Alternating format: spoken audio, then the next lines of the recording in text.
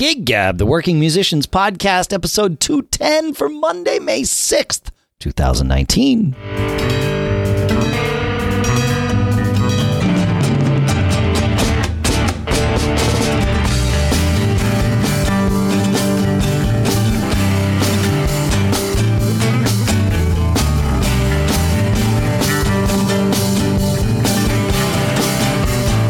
Greetings, folks, and welcome to Gig Gab. You know, the podcast by, for, and about working musicians. Here in Durham, New Hampshire, I'm Dave Hamilton. Here in Los Gatos, California, it's Paul Kent. How are you, Mr. Kent? You doing all right? I'm doing much better, yeah. That's good. Good. Flu's gone, body's getting back. I actually had 3 gigs this past weekend. It was cool. It's good. You know, and it's also getting to be summer and the gigs are starting to line up and getting in more of a rhythm. I got an interesting request. Simon's a guitar player in the House Rockers. We play every other Monday night at it's called a marketplace. It's called San Pedro Square Marketplace. And it's kind of like they have one big communal bar. They have a great outdoor seating area. And then they have a bunch of like different ethnic types of food stands, you know, and there's a lot of places to socialize and sit. Anyway, we've had this gig. And because the Warriors and the Sharks are both in the playoffs, they like people to come in and watch this stuff there. So they asked us if we would play for an hour, or it's usually 6 to 9 gig, and the games are at 7. So they asked us to play 6 to 7, and then just play at the intermission. At the intermission, yeah, that makes sense. Yeah, so sure, why not? It's going to be an easy one. We'll watch the games. We'll relax, play a little music. It'll be fun. That's perfect. That's the right way to do it. I've been, as I'm sure you have, you know, booked for gigs when there's some big playoff game or, you know, whatever that couldn't have been predicted at the time the gig was booked, you know, and you wind up there and they're like, oh yeah, no, just play. It's like, no, like the people don't want that. And sometimes you can sort of get them to embrace why don't we just play at the breaks? You know, that would be a good thing. And other times, you know, it's like, it's just a fight all night. So that's good that they have embraced this. That's great. That's good. Yep. Yeah, embracing the breaks. I find the breaks are our tightest moments of the set. We start it together, we end together, you know, everything. You got to rehearse them. Yeah, you do. But as a professional musician, I feel like we've put in our time rehearsing the breaks. We've woodshedded the break. So there you go. Perfect. Woodshedding the breaks. That's the title of this episode. You know, while I'm on the subject of the title of this episode, there are other things we do in addition to just naming the episode and recording the episode. We track everything we talk about in the show. We have links if there's like products or whatever that we talked about. And we put timestamps in too. If your podcast player supports it, you can actually see those timestamps and navigate around the show.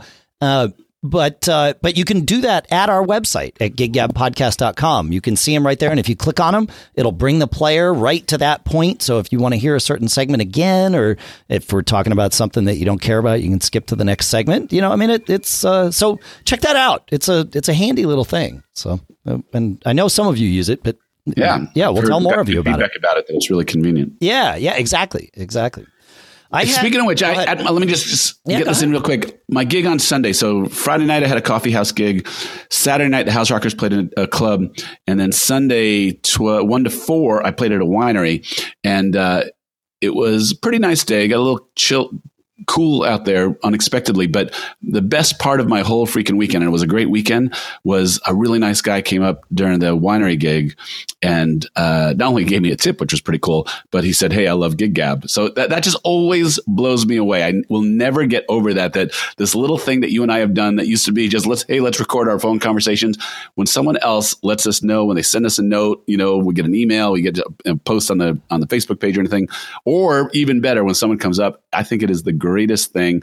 So I didn't catch the guy's name, but if he's a listener of Gig Gab, he's hearing this. And I just want to thank him so much for just taking a moment to say that he listens, because it is really, it just excites me so much that this thing that we like to do so much, other people get a kick out of. It's true. I've been podcasting 14 years. We've been doing this show 4 years, right? which is a long time in the podcast world. And I still am just as giddy when someone recognizes me for doing this thing as I was at the first time it happened. It does not lose its luster. So please don't feel like it has, feel free to say something.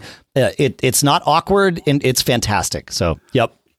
Agreed. We would love iTunes reviews too. While we're at it, I will make sure that giggabpodcast.com/iTunes gets you to the closest place that I can get you at iTunes for you to then take the next couple of steps and leave us a review. Not only does it mean a lot, as we just said, but it also helps a lot because those iTunes reviews add up and it does help us rank, and then more people get to listen and we get more feedback and it helps everybody. So yes, it's good. It's good. Cool. I will giggabpodcast.com/iTunes and I'll make sure that works before the show is published. I had a busy week. I saw a band called Part of Me Dug down at the Stone Church. They're a Fish tribute band, and we just ran down there on Friday night and saw them a little bit. And then Wednesday, I actually did a recording session, and Saturday, I had an Uptown gig. And there are many lessons that I learned this week. The first one, and I know this lesson, but the lesson is fake it till you make it, right? And specifically with regards to singing, if you are tentative with your singing, it will never sound good. And sometimes, I've caught myself recently. For whatever reason, I always am more anxious about singing when I'm doing so in Madhouse because I'm performing with some world-class singers that are, these theater folks. And so it's oh crap. In a rock and roll scenario, man, I will belt all day long. I don't care. I do care, but I'm confident, right? I believe that I am confident. Sometimes with Madhouse, I catch myself and it's no, you have to be confident and it will sound better. Trust me. You may not sound as good as that person over there, but if you know that you can sing, just sing. Don't back off. Don't, just dig in and go. That will be the best that it is. You don't want to overdo it, but just without a doubt, confidence. I could talk about this forever because I think I've shared with you, I'm not a singer. And the only reason I sing or became a singer is when I decided to put a band together, I couldn't find someone to front a band in a way that I felt comfortable playing behind. And, I just didn't, sure. connect. There was one guy, but then he moved right after he auditioned for us, but he was really good. But, there was a lot of stuff that was just too silly or too theatrical, and it wasn't the vibe. And so I just was filling in until we could find someone, and I'm still looking, yeah. But 20 years later. Hey, but that's what happened to Phil Collins in Genesis, right? When Gabriel left, they brought in people, they auditioned people, and their songs were weird and not necessarily everybody that came in knew their tunes. So Phil would sing the tunes for these people and then they would, would play. And it took them a few months or whatever. And finally they're nobody's doing it as well as Phil is. Why? How do you feel about that, Phil? And so there you go. Yeah, that's how it worked out. Widely regarded as one of the great pop voices that is, right? It is so true. Yeah, they dodged a bullet by potentially missing that opportunity. That's right. Absolutely. Yep. And that's kind of my point to this is my journey as a singer. I'm sure there are a lot of people who can relate to it. And I'm still seeking. I'm still trying to learn. I've spent a lot of time getting formal training. And the things that are interesting about especially singing rock and roll, confidence is a huge part of it. The thing about pitch, pitch is non-negotiable. You have to sing on pitch. Of course. But the thing about pitch is that in general, once you feel a little bit of comfort that you have learned about how your instrument works, pitch will often just about all the time takes care of itself. Pitch doesn't take care of itself when you try too hard. Pitch doesn't take care of itself when you're constantly fiddling with your instrument, searching. When you allow yourself to sound like you and not try to sound like somebody else, when you learn how to breathe, which is the essence of all singing, pitch will take care of itself, and then confidence will get you along. You may not have the greatest tone, and tone is a holy grail that you're out looking for. Yep. But I am, I'm a kid of rock and roll. I love rock and roll. And, you know, the songs that move me, that I bring into the band, that I really love to do, the process of emoting those and connecting with them, performing them, and feeling that thing that I feel when I used to listen to them as a kid, or, you know, in my life, that is a sacred thing, man. That will get you a long way. Again, pitch is non-negotiable, but pitch can take care of itself if you learn mechanics. Yes. Right. And you just have to trust yourself. You do. You know, so at Madhouse, the end of the show, we always invite the crowd down onto the stage, and it just turns into a dance party. And usually we will play the first song of that dance party, and then we'll kind of let the house take over so we can start breaking down our stuff and, you know, get out of there because it's Wednesday. And the last tune of this most recent Madhouse was a tune called Wild Wild West by some rapper or something. And as I dug in and started learning, that's Will Smith, isn't it? Maybe is it? Maybe it is. Yeah. Oh, it could be. Sure, that makes sense. Yeah, I think that's from the movie Wild Wild West. Maybe that's it. So, but what that song actually is Stevie Wonder's "I Wish." Right. Exactly. Okay. So that's exactly it. So as we're doing that, I'm like, oh, well, why don't we just do "I Wish"? Like, we'll just stay in the groove and just circle back to the top, to the head. And, you know, we'll sing a verse and a chorus and maybe another verse and a chorus if we want to keep going. And we'll just, you know, we'll just stay there. And so, of course, you know, I volunteered to sing the tune. Now, I got lucky because Stevie does that in E flat minor. Mm-hmm. It turns out the House Rockers do that in D minor. Yes. And I had a vocal chart from when I subbed for you that had it in D minor. And there is a big difference for Dave in singing that song one half step down. Yeah, because we rehearsed it in E flat minor, and then it was like somebody was like, "Well, do you have a chart?" I'm like, "Actually, yeah, but it's in D minor." And they're like, "That's fine. We'll just do it there. It's way easier on guitar too," and or at least that's what they said. And then I listen, but it's still like while we were doing it, I'm like, you know, it's the end of the night. It doesn't matter. I'll just sing it. Like, who cares? No one's going to listen anyway. They're just dancing, and it's, you know, a typical, like, you know, rock and roll gig. And then I heard the tapes of it. I was like, wait a minute. I actually sounded pretty good. There you go. Wait a minute. If I'm not worried about it and I just sing like I know how to sing and I do what I'm supposed to do, hey, it works really well. You know, and that's where this topic came from. So if you think about this, thank you for doing it in D minor in the House Rockers. I don't know. You're welcome. Whose decision that was. Maybe Nick made the same half step decision that I would have made, or maybe it was for the horns. I don't know, but thank you. So our pleasure, Dave. Yeah. So I would say you're absolutely right. Trust yourself is great. Emote and sing with confidence. Confidence will take you a long way. 3, and then trust yourself has to do with your body will get you to pitch and keep you on pitch if you trust yourself. Just don't overdo it. Don't oversing. Well, that's the thing. Yeah. Over singing, the desire to add little flourishes, little glisses and flourishes. If you're not trained and practice on those things, that's what will make you sound amateurish. Yes. Right? Over singing, you will get very far. Just sing one note, you know, per lyric, per word, and just keep it simple.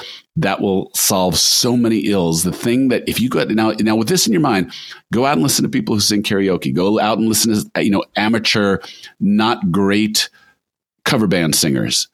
The thing that will stick out to you is not pitch usually, because again, someone who has enough confidence they can keep pitch will find their way to a stage, right? If you don't have pitch, you're probably not going to get to a stage. It's not going to happen. But what makes someone sound amateurish is the extra glisses up to a note, you know, the lack of breath at the end of a phrase, you know, trying to do these riffs and these types of things when you really can't do it. You're not Mariah Carey.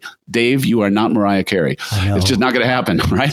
So keep it simple, and you can get a long way, especially with guy rock and roll. Yeah. I mean, again, you know, it's a little different with you know, the great rock singers, but for much of the stuff you do, if you just keep it simple, you're fine. You are fine. I like your advice of one note per word. That is like, if you take one thing away from this episode, that's it. One note per word. That's all you need. That's it. Boom. we had this Uptown gig on Saturday, and it was a benefit gig, but it had the pacing of a wedding. It was that classic get there at 4:00 in the afternoon, so you're set up before any of the guests arrive. Cocktail music happens while they're doing their cocktail hour, and then they have dinner, and then we play. It's fine. We know this drill. We've played at this club, at this function center many times before. I've actually played there with Fling a few times. It all fine. And the gig actually went really well. We did this last year, and they ran really late with their fundraising drive or whatever. We only played like 45 minutes, and it was basically while people were putting their coats on and leaving. This time, they sort of wrangled their schedule under control a little better. We were supposed to play 2 hours. We might have played an hour and 20 minutes, so like that's pretty good. That's more than we anticipated, and the people were into it, which was great. There were, however, we played a bunch of new songs at the last gig, and they went really well. And that's dangerous because it means no one looked at them between the last gig and Saturday. So we had a few moments. There was one moment in particular where we started a tune. We started Jet Airliner. So Marty, I'm gonna hang you out to dry a little bit here, buddy. But trust me, it's all good. We love you. And Marty skipped to starting the third verse. And now it was somewhat serendipitous because, Jet Airliner has that big long intro that's an entire verse and chorus instrumental. He skipped that too and just started singing the verse like right after the, 4 times through the, whatever that thing is, that kind of sort of crossroads intro that Steve Miller did. That's a good idea. And we're going to keep that because you don't need to stretch that thing out. Like get to the vocals, like don't bore us, get to the chorus. Right. But he skipped to the third verse or started singing the third verse. And right. That he was touching down a New England town before it was time. You got it. That's exactly right. Yes. And so we all knew what happened. But the question then amongst us that of course was non-vocalized was, are we still at the first verse and he's just singing the third verse? Or have we thrown away the first page of this song and we're starting at the top of page 2? What is your personal assumption when that happens? Oh, I don't assume anything. I listen because it's the reason I bring this up is the concept of right is non-binary when you are on stage performing a song. It is like there is no question in this scenario that there were, 5 of us that were right and 1 that was wrong. However, in the end, it turned out that the one person chose the right path, right? Because he's the one singing the song. So it doesn't matter. He's right. Follow him. And so we did. We didn't play the first half of the song. He realized what happened. He stayed where he was.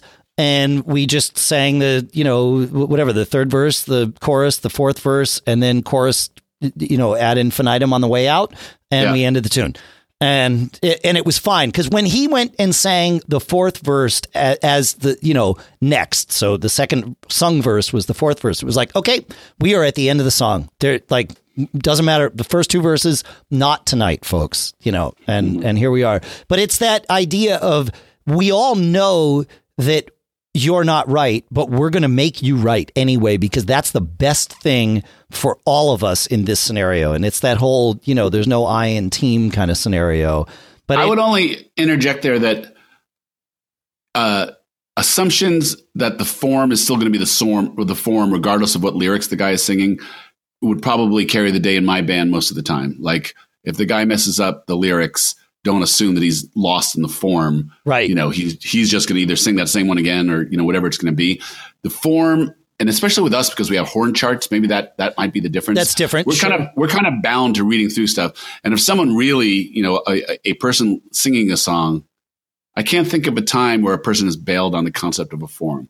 I can think about brain farts on lyrics. Sure. But something else has to happen.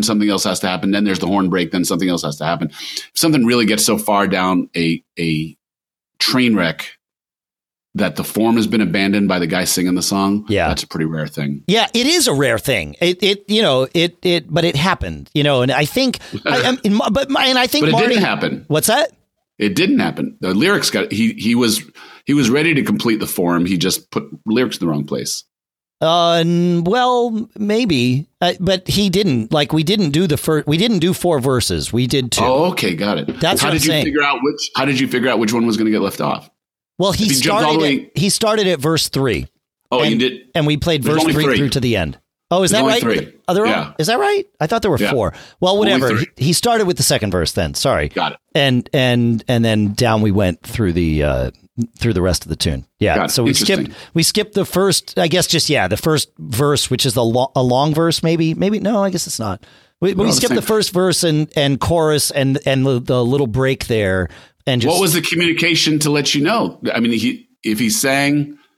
So he sang verse 2 and 3. Correct. And so everybody figured out we just lost a verse. We just lopped one off at the top. Yep. It wasn't like any communication. And I guess the fact that he went to the third verse. Yeah. Correct. If he would have gone to verse 1, then chaos would have assumed. Yes. Then that's probably right. Yeah. No, he made the right choice to just yep, I'm just gonna push us through, and we're starting here, and now we all know where we are. But it is, and I remember we had some moments like that in the Macworld All-Star Band, and in that band there were people of varying experience levels. Yeah. And there would be there were a few moments I remember where somebody was like, "No, I know I'm right. I'm playing the song that I remember I heard on the record." It's like, yeah, and you are right, and the defense stipulates, but the rest of the band is over here, and you have to join us. Like it's like you got to come with us on this one. Like this, and most of the time in those scenarios, the singer is right. Like that. When all else fails, the way I look at it is the first person who is right is the singer, and the second person who is right is the drummer. Because if the drummer ends the song is over. Right. Yeah. I mean, right. Like, otherwise now you've gone train wreck. Right. But it's singer first. That's as the drummer. That's where I always go. And if the singer isn't right and it's still fluid, now I'll take charge and I'll do a big fill into a chorus or something, to make it clear that that's where we're going. Yep. But you gotta have the sensibility and confidence to do that. But the good news was this was like the second or third song we played. And after that, everybody was on high alert the rest of the night, which is a good thing. Like getting on stage. I mean, you don't want to be in panic mode, but you do want to be. You're reminded that you have to listen. Correct. Yes. Yeah. Yes. That's right. Hey, we started on an interesting song. I don't know if you know this song. I Just Want to Celebrate by Rare Earth. Oh, nice tune. Yeah. It is a nice tune, but it's an interesting tune. So the groove is interesting, different. It is different. It's an extremely sparse and simple song, and it's got a bit of a weird, roadmap, and it's so sparse. It's like we brought it in. Russ had said, "Yeah, I've been in bands that have tried to do this before. They just can't get through it." I don't know. Have you ever tried it before? Have you ever played it before? No, I've never played it before. Yeah, it's just such a very simple, you're singing over a basic riff. There's not a lot of chords. There's a little bit of, there's one section where you get a couple chords. Sure. It's just so sparse and it's all carried by this kind of gang vocal. I was going to say, if you don't, high as well. If everybody doesn't know the song, you could be in real trouble with a tune like that. I think. Yeah. Well, we're going into second week of trying to work on it. Yeah. The first week, everybody came in, realized that it was so simple, it was hard. Yes. And then, when we had a couple of weeks off and everybody said, I was like, guys, we only have a couple more rehearsals scheduled for this year before we're done for the summer. You got to come in, bring it completely ready, which is a side conversation, right? Like I've seen a lot of posts about this stuff lately, like rehearsals are not for learning songs. They're for, working out transitions and checking that everybody learned the same thing the right way. Right. I don't know. I think it depends on how your band does it. I think different bands are different ways. I fundamentally, I agree with that statement that rehearsals are not for learning, they're for polishing and rehearsing the thing you already know. However, I say that and I live a different life in Fling because we will play a tune. Usually we'll listen, somebody will have an idea for a song. Oftentimes that idea comes in at about 3 p.m. on the day of a rehearsal. So there's no way that this is going to actually be prepped. But I also know that whoever that person is that decided to bring it in is going to insist on trying it that night, right? Mm-hmm. So we'll listen to it together, at least, enough of it to get a tempo and a groove. If we know the song well enough, it's like, okay, great. Yep. Fine. And then we'll play it through once, and it's usually, not great, and varying degrees of not great. Sometimes it'll just fall together. It's like, oh, sweet, that's great. But other times it's just rough. But isn't it true that what happens is everybody in their band, especially if your band's been together for a while, mm-hmm. you intrinsically know what level of preparedness the other guys in the band will bring, and that's one part of it. But there's the other part of it is how your band is going to attack the song and the subtle things that you're going to work through anyway, right? Right. We have to rearrange the harmonies anyway. We have to, on the record, there's 6 guitars. So which 2 are we going to choose for this, for this section, right? So there's always a certain amount of tinkering with the songs anyway. So you come in knowing the form, you come in basically knowing your part, right? And then you start to assemble it. You play it through one time. And you see what part of it is working, what's not working with the instrumentation and things you have. Like there's parts of songs, and this one's actually a pretty good one. It's a little hard to sing over that syncopated riff, right? Dun dun dun dun dun dun. Yeah. Dun, dun, right. So that riff has to do what it does. But does everybody have to play that complete riff, or can the guy singing lead? Yeah, sort of basically simplify it a little bit. Yeah. So, and those are the types of decisions that you make. So again, when I see those memey things, those memes that say, rehearsal is not for learning songs, it's up to your band what you do. I mean, there's a lot of bands that don't ever, you come together and, you piece a song together, and that's part of the joy of it as well. So and that's part of it. Yeah, exactly. Yeah. Yep. No, I agree. It because that's just how it goes. Unless you have a band that is like committed to, we only have X amount of time. This is the only way we're going to get any stuff done. So here's the expectation is set up front. You have bought into this or you don't buy into it. And that's how your band operates. And that's how your band operates. Yeah. But what I have found, and I recently, so you have those stumble throughs, right? And then you sort of figure it out. Just as a musician, I find that if you tell me, and I can do it, it's fine. Like we're playing a gig on Saturday, learn this tune. We're not going to sound check it. We're just going to play it, in the first set. I can do that. But until I have played a song through with a band, not along with a recording, but with a band where I have to drive the bus, it is like I need to have that experience of what it means to drive the bus on this particular song. And that's where that stumble through helps me immensely, because it's like, oh, got it. Okay, so there's this turnaround that somebody needs to set up. Otherwise, we fall apart, and if it's not the bass player, then it's the guitar player, it's me or whatever. But like learning how a song can be played as opposed to knowing the song.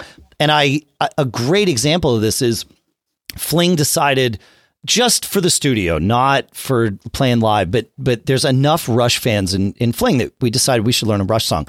I started throwing around songs like Spirit of Radio or Free Will, songs that are essentially pop songs that Rush has played. I mean, pop song with an asterisk because they always take little detours, but a song where the form is very predictable by and large. We settled on Red Barchetta. Now, I know Rush tribute bands that will play like Natural Science and won't play Red Barchetta because the form of it is so atypical. It is essentially a 20-minute prog rock opus compressed into 4 minutes and 58 seconds or whatever it turns out to be. Like there's all these different sections. Sometimes you play a section that you played before, but this time you're playing it in 7/8 instead of 8/8. It's just like weird things. It's a very difficult song. But it's a song I know in my bones, right? I mean, I've been a Rush fan since, I was like 14 or something.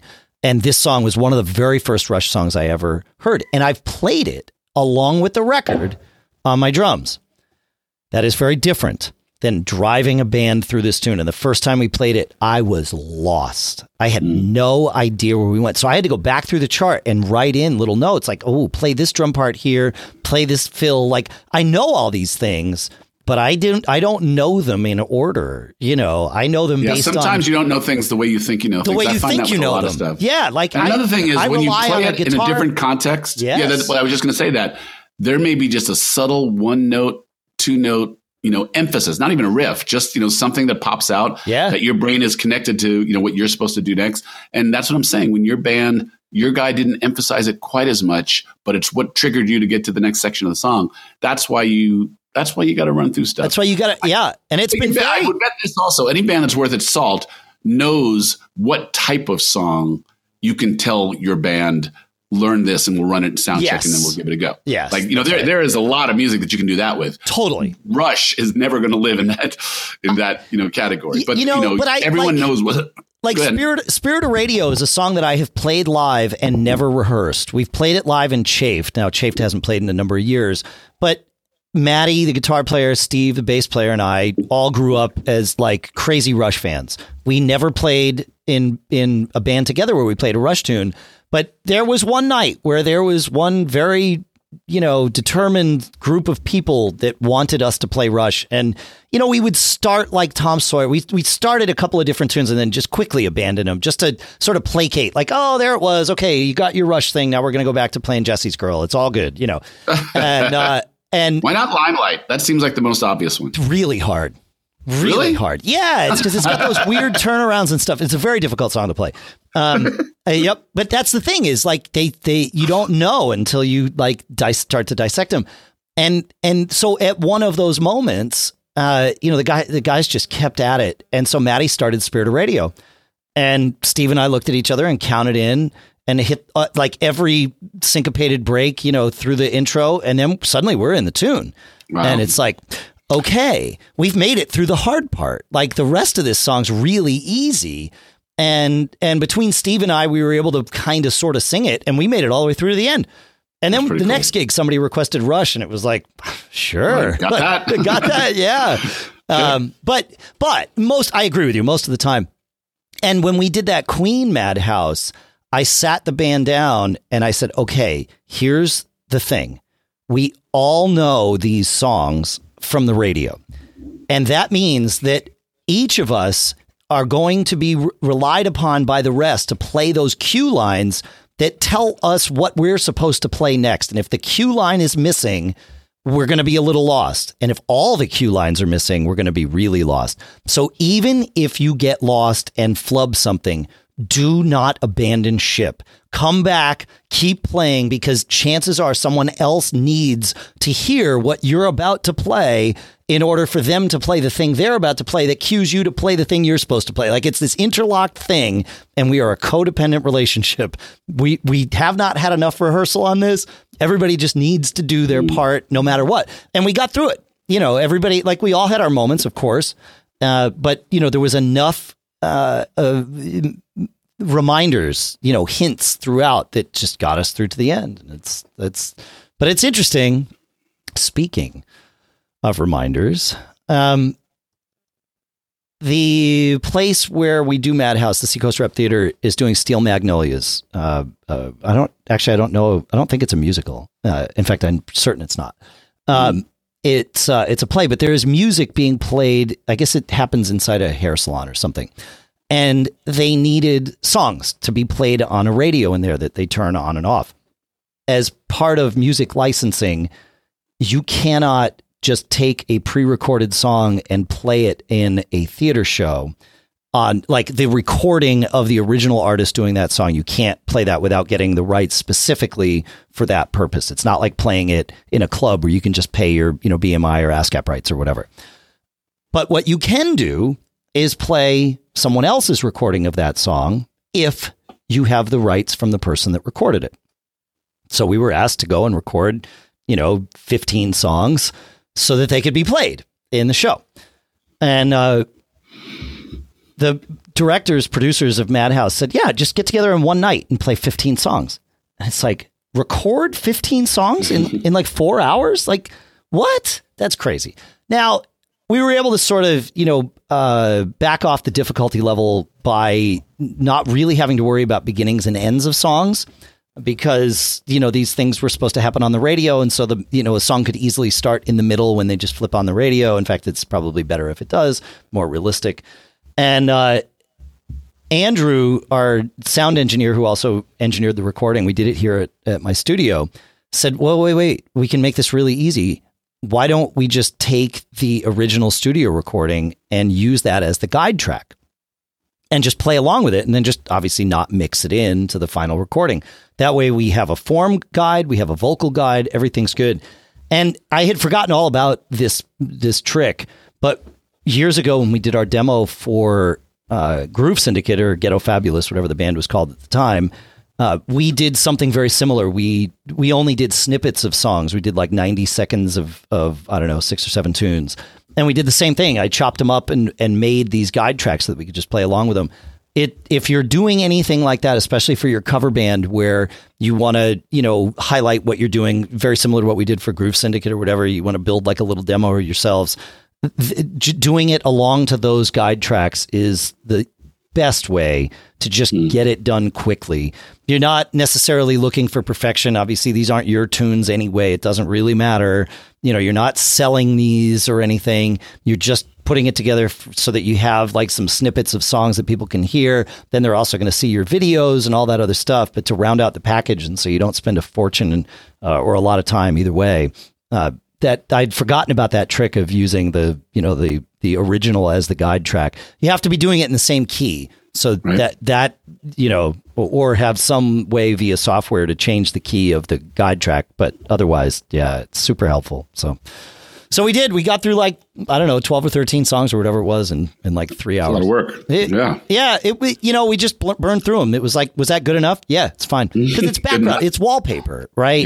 Yeah. So it didn't need to be this perfection thing, but so yeah. Do you guys have any recordings as part of your? Only board recordings of live shows. Got it. Yeah. And that's enough too, I think. I mean, if they're mixed relatively well, right? When I first started the band, you know, in the first 6 months, whoever the players were at that time, we did a formal demo, which was cool. It was interesting because it sounds I remember even when we got it, it's clean, but there's something, you know, about like a live pop or a live edge to the horns that it sounded a little too compressed and, you know, didn't quite sound like the sound that it felt like when we play it live. And I've talked to a lot of people about it over time. So I should bring it in sometime and we should listen to it on the show, and maybe you can tell me what you think should happen. Sure. Yeah. It is weird getting the sound I'm getting instrument sounds in general, but, you know, acoustic instruments are always the toughest, right? Because we're used to hearing them just in the air. You know, a guitar goes through an electric guitar rather goes through a lot of processing before it comes out of the speaker. Not to say that the speaker isn't also a huge part of the sound, but there's all these other things that you kind of put in line there. Whereas, you know, but even on the acoustic instruments as well. That's right? Because you got a microphone, you've got, you know, some kind of a preamp, you've got, you know, the board itself colors the sound. I mean, it's but really we're used to hearing a trumpet in the air, right? Yeah. And so you've got to There's a sound of a trumpet. There's a sound of a snare drum, right? I mean, like there's these things, and if you're not capturing that, or if you're over affecting it, even unintentionally, just because of the process by which it was recorded, like it can really change. Yeah, I'm totally with you. It can take the life out of it. In a very yes. Yeah. It's crazy. Hey, I've got a show coming up on Saturday night. So I've been talking about this a few times, that we've started doing these ticketed shows. Yeah. And we do them at a really nice winery that has a really nice event center. And we did our first one last October, sold it out, 400 tickets, was really pretty thrilling. And it was a good time had by all. We did another show that was a much higher ticket price because it included a dinner for Valentine's Day. There were a lot of learnings there. And now we have our second just kind of dance event. Sure. And we have a good relationship with the winery. So we partner really well, and, you know, good information flows back and forth. Ticket sales are good. The curve is a little bit different than it was the first time we did it. But, you know, the first time we did it, I wanted to make sure it sold out. So I took like a full page ad in the local newspaper and, you know, did a bunch of stuff. And I wasn't convinced that full page ad affected our success that much. So this time I'm not doing the full page ad, and the relative value of the cost of that ad versus how many tickets it sold us, is what we'll look at afterwards. But we've talked about controlling your own ship. Again, if you have an audience, well, actually, if you have an audience, or the reason I think these winery shows are so interesting is because the wineries have an audience. It's that interesting soft spot between people who love to go out dancing, but really don't want to go to a bar, really don't want to go to a nightclub, right? Yep. This is a venue that allows that. We play 7 to 10. They come, they sit in a nice place. It's wine and I think they have beer as well. Wine and beer, no hard liquor. But people are willing to pay for a ticket to go to an environment that really works for them. And you said that's really what the Stone Church shows are for you. When we were doing those, yes, that's exactly right. Is you're creating an environment that is slightly different than what they could get if they just showed up at some random pub or whatever. That's right. Yep. And I would say that the interesting part of this lesson is, at least where I live, money for a ticket to go out for the night is not the problem. So, that there are still places only charging $5 is kind of crazy. Most places have gone to a $10 cover charge for a nightclub. But really, that's not even a full cocktail, right? And I think that if you've done the work to put together a good show, cultivate an audience, I still think people want to reward your band. Whatever the right price for wherever you live is what it's up to you to figure out what it is. But I just still think that if you can figure these things out and find a place to do, these types of shows, there's more elasticity to the price that you can put onto the ticket than you would think that there is. Absolutely. People want to support the band. They just want a nice, safe place to go. For us, there's a zillion wineries around here, so it makes sense. They don't all have built-in wine club member audiences, so that's part of it. So, one thing that I've drawn is that here, wineries and their wine clubs, people use those wineries almost like their personal country club, right? Yes. They spend a lot of time there. Right. They go there on the weekends. They hang out. That's a large part of their social. Wineries, especially the medium to larger ones, have a very vibrant social schedule. Lots of tastings, dinners. The wineries. If you think about where we are, the wineries are a little bit out of the way of the city, and so there's not a ton to do. I mean, there are downtowns to the little towns that are out there in the wine country, but as far as big, exciting, fun, vibrant things to do, we've really hit onto something. I'm really happy with it. I mean, I think we're going to do great on the tickets again. Yeah. But the point of all this is that if you want to add to your band's mix of financial options, learning how to do this is a pretty smart thing. Yeah. And again, to your point, the price that you can charge, I mean, there is a level at which you are gouging people. There's also a level at which people think you are gouging them. And those two might be the same and they might be a little bit different, but you'll find that out very quickly. Very quickly. Right? Yeah. And as long as you sort of approach it the right way with your audience, they will tell you, either explicitly or implicitly where that number is. And yeah, you can raise it up. It doesn't have to be, like you said, $5 or $10 is probably too low. 25 might be too high if you're not providing something in addition to just you. Right. But maybe it's not. Depends on your area. Well, it depends where you are. Yeah. Right? Like I said, so our fee for this upcoming event is at this nice winery is $22 for the wine club members, $25 for non-wine club members. Yeah. And we're doing great on both of them. And there's 30 at the door. So I really, that's to try and get people to buy it in advance. Yeah, of course. But, last time we sold about 15% of the total tickets at the door. And the reason is here, I live in a pretty affluent area. Right. It's not the money, right? It's the environment. That's what it is here. Now, if you live, in some area where, it's harder to put together a vibrant, safe, conducive venue, then you got to figure out what the value of that is. And, but all those things kind of go into the mix of what you can figure out. I mean, for us, I don't know that we could get really much more than that for what we're doing without adding something else. Yeah. Okay, but when we were talking about those tribute shows, because so me and Mary Ellen and Steve, we've talked about this, the metric is, a a martini costs $12 to $14 in most places around here. And in a nice place, it's $16 to $18, right? Is your band providing 2 to 4 hours of entertainment worth more than one martini? Yes. That's a great way to do this. Yeah, because I was just doing it based on my gut feel for this area, right? I think there is no difference between a $5, $10, or $20 cover here. Like if people want to come out and see you and you're providing the right thing, they will be there for that. Here, I feel like, and I could be wrong, but I don't think I am. We've kind of tested this a little bit. I think that to jump from 20 to 25 here is sort of the break point. Where you are, it seems to be above 30, right? And that's fine. You figure that out. But to use your martini metric, that's great, right? Like you should be charging more than one drink worth, for your band. Otherwise, because people are going to come and buy a couple of those anyway. So that sets the bar for you already. You just use that. So find out what a martini is and charge more than that. Martini metric. That's the martini metric. Maybe that is the title of the show. I like that. Yeah, that's a better title, isn't it? Kind of rolls off your tongue. Yeah, no, you're totally right. Yep, it's the martini metric. I like it.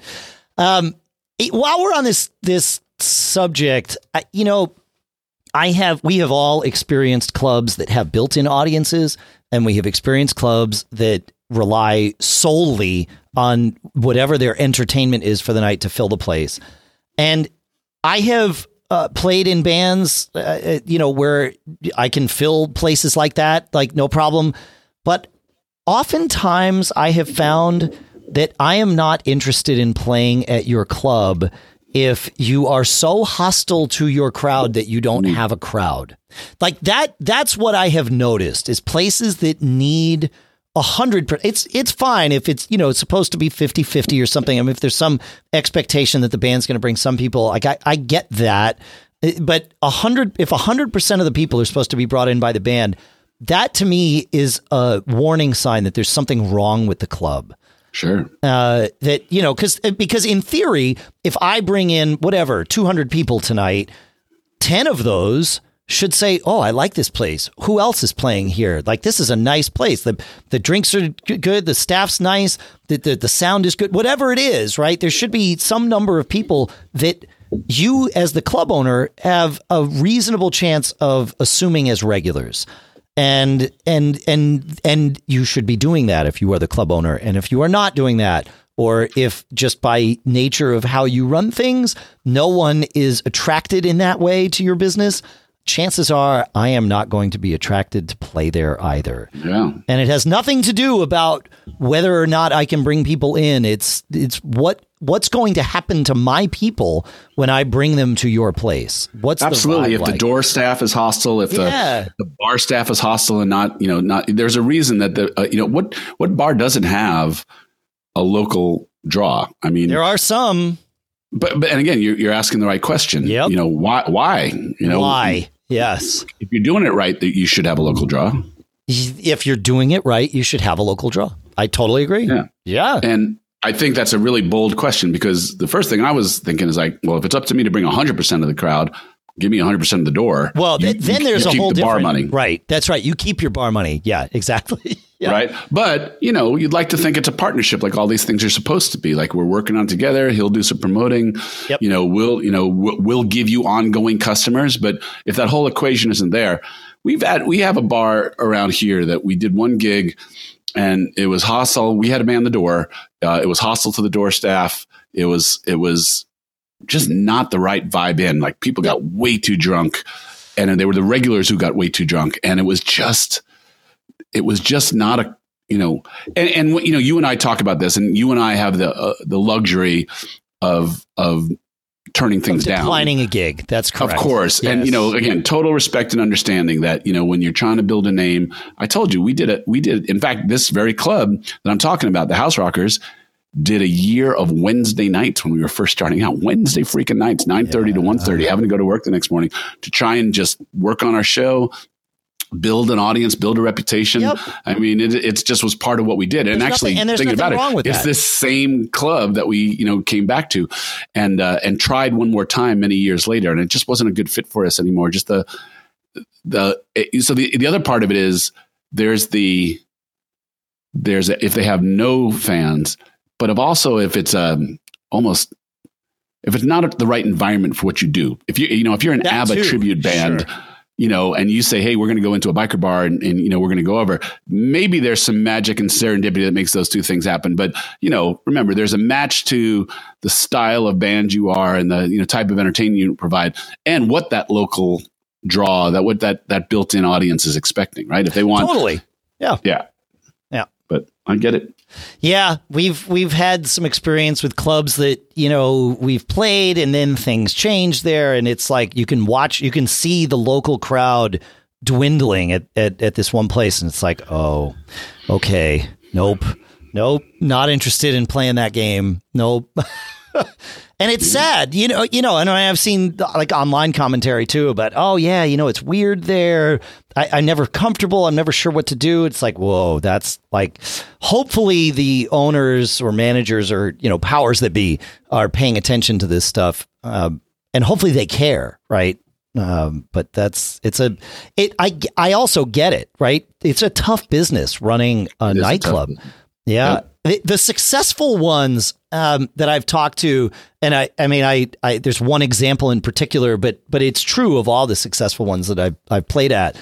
But this guy that runs the club we play down on Hampton Beach that I've been playing for 14 years since I've been here, he owns the club, he owns the hotel, he owns the whole building, and he built a hotel upstairs. There's a restaurant there and, all kinds of stuff. But, I watch how much alcohol they sell, like while we're playing, because, you can kind of see the bar and you see how the drinks are flowing. And I've talked to him like, man, you must make a ton of money off alcohol. He says, we do okay. He says, but I sell food. And I'm like, really? I'm like, but you have the hotel. He says, yeah, to sell food to the people that stay at the hotel. He says, I sell food. It's his mantra. And this dude, his club is only open maybe 5 months out of the year. And he spends his winters in Florida playing golf. He only plays on days that end in Y, to be fair. But yeah, yep. And he's been very successful. And again, other club owners that I've worked with, that own it, not just like a bar, but if there's a restaurant there too, the successful ones know that their business is selling food. Interesting. It's really interesting. And maybe I thought booze was the easiest thing, the highest margin thing. I did too. And every one of them I've asked, after this one guy told me, no, Dave, I sell food. I'm like, Jim, I got you. I hear you. And then I've kind of asked around with other people that that you can tell are, long-term and have had some success. It's like, so if you had to take one thing away, booze or food, what would it be? They're like, oh no, food stays. That's where the money's made. It's like, really? Interesting. I never would have thought that. But again, it's just, you learn these things about, this business that you're not in, but you're involved in. And then you have an easier time sort of sussing out, do I want to get, involved with that particular instance of this other business? Yeah. Okay. That sounds good. Or, no, you know what? Maybe not tonight. Thanks though. Yep. So thinking about that, I just wanted to share that we played Saturday night with a club date. The band played great and it was fun, but it was a really smaller than usual crowd at our regular club. Sure. And the deal was there was a full day wine walk in the town during the day. So people were kind of day drinking all day. Yep. Then the Warriors were on, then the Sharks were on. And so, it was just not a going out night, even though it was a beautiful spring afternoon. Sure. But I was reminded that, stay humble, my friends, because, as great as you think you are and as great as you think your draw is, you're only as good as your last one, right? Yes. Got to go back to the drawing board, promote, do what you do to keep your machine moving forward. It's true. And I will say this, and this is not just about bands, but I've certainly proven it to myself with bands. I've proven it to myself in many businesses. In fact, we were sort of having this conversation in a completely unrelated way before we did the show today. If you have built your band up to a level where you're experiencing some success and then you stop doing some of those things and it fades off a little bit, you can put the work in again and build it back up. Like this is not an impossibility. There's not just one round. You get many, and you can do it again. You just have to do it again. You got to put the work in. Yep. You have to put the work in every single time. You got to stay hungry. Yeah, you got to stay hungry. Yeah, that's really, it's not just stay humble. It's stay humble and hungry. Yeah. All right. Well, we've had, we'll leave it with the martini metric because I like that the best. But we've had a good band name too, isn't it? Oh, that it is. Oh, yeah. Yeah. I like my gift to you people out there. Well, with gifts like that, I think we need to, that's a perfect note to end it upon here. So thank you so much for listening, folks. Thank you for, come check out, go to giggabpodcast.com and check out the show notes that we build with the chapters and everything and give us feedback on that and everything else. We are happy to iterate this based on, what you suggest that fits with what we do. We're here for you. It's a two-way street. It's not a two-way street. It's just we're all in the same club together. So it's all fine. It's good. And we got to talk about the martini metric somewhere. So I think that's here. It's a safe place. We can talk about martini metrics. Look how safe we are here. It's so safe. So safe. Thanks, Dave. Thanks, Paul. Hey, now that you're feeling better, I just want to make sure you remember that ever important advice, which is... What would that be, brother? Always be performing. Duly noted.